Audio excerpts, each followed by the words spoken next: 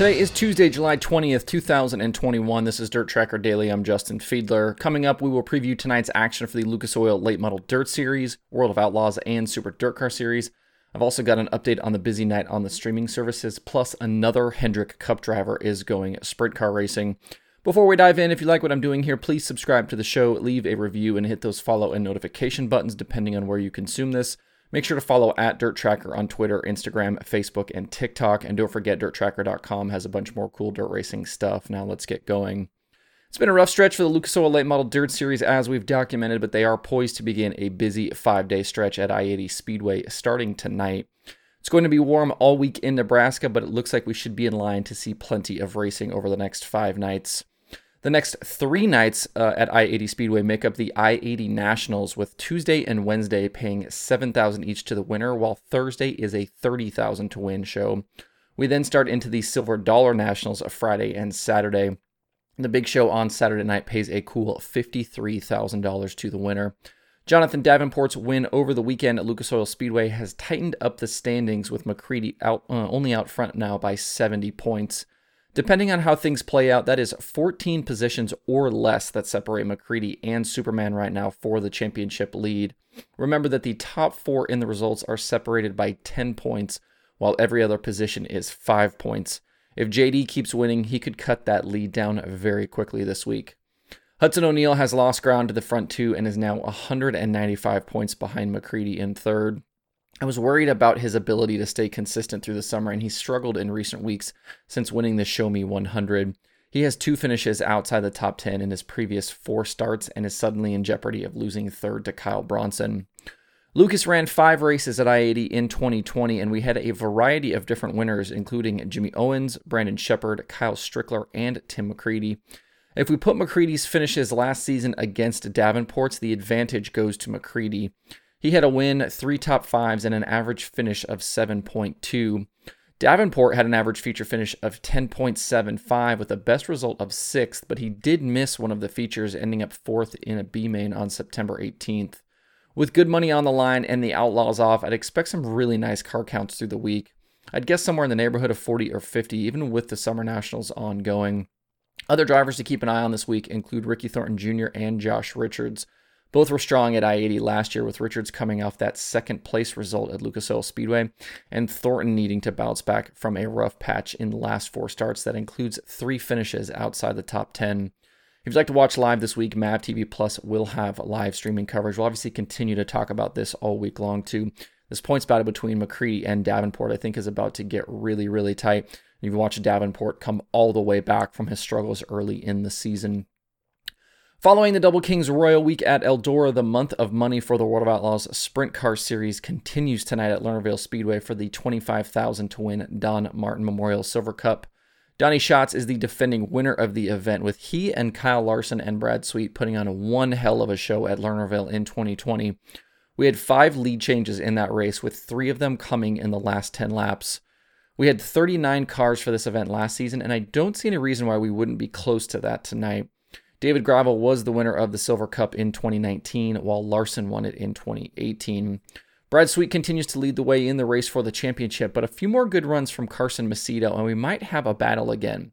Macedo is 114 points back, and over his last 11 races hasn't finished worse than 6th, and over that stretch he has 2 wins. He leads all drivers with an average finish over the last 5 races of 2.8. And as for David Gravel, he slid to 3rd behind Macedo. He's now 140 points back of Brad Sweet. It was a good thing for him that the Kings Royals were show-up points only, as results of 24th and 16th would have seen him slip even further back. Over his last 10 starts, his average finish is 10.9, which includes 6 double-digit finishes. That's just not going to get it done against Brad Sweet right now. Another driver who I'd hoped we'd see some more growth from this season is Sheldon Haudenschild. He's still 5th in the standings, but hasn't really been a factor in the championship chase this season. It looked like he took a nice step forward in 2020, but so far this season is off his pace from last year, as he's not winning or finishing top 5 or top 10 as often as he did in 2020. His average feature start is actually 0.7 of a position better than last year, but that just isn't translating into better finishes. He's actually about 0.3 of a position worse in average finish this year versus last. Sweet and Macedo are finishing in the top 10 in better than 80% of their starts so far, while Sheldon is in the low 70s.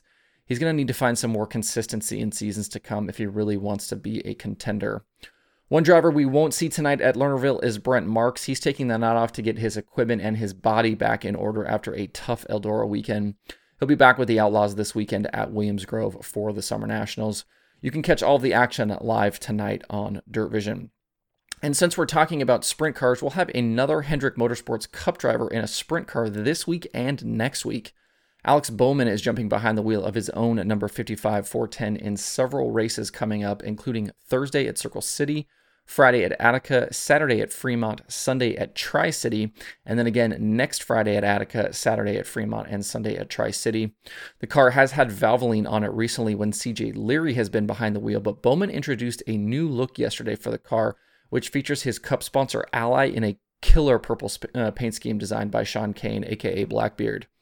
Bowman joins his Hendrick teammates Kyle Larson and Chase Elliott as having competed in an open wheel car on dirt this season. The Cup cars are off for the next 2 weeks, so Bowman has plenty of opportunities to race.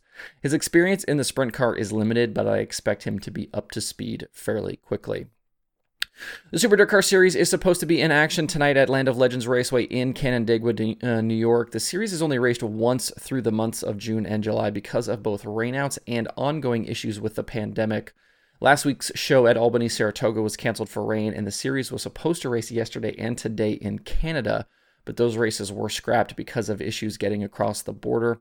For tonight, there are some rain chances in the evening, so stay tuned to the Super Dirt Car Series social channels and websites to make sure the racing gets going.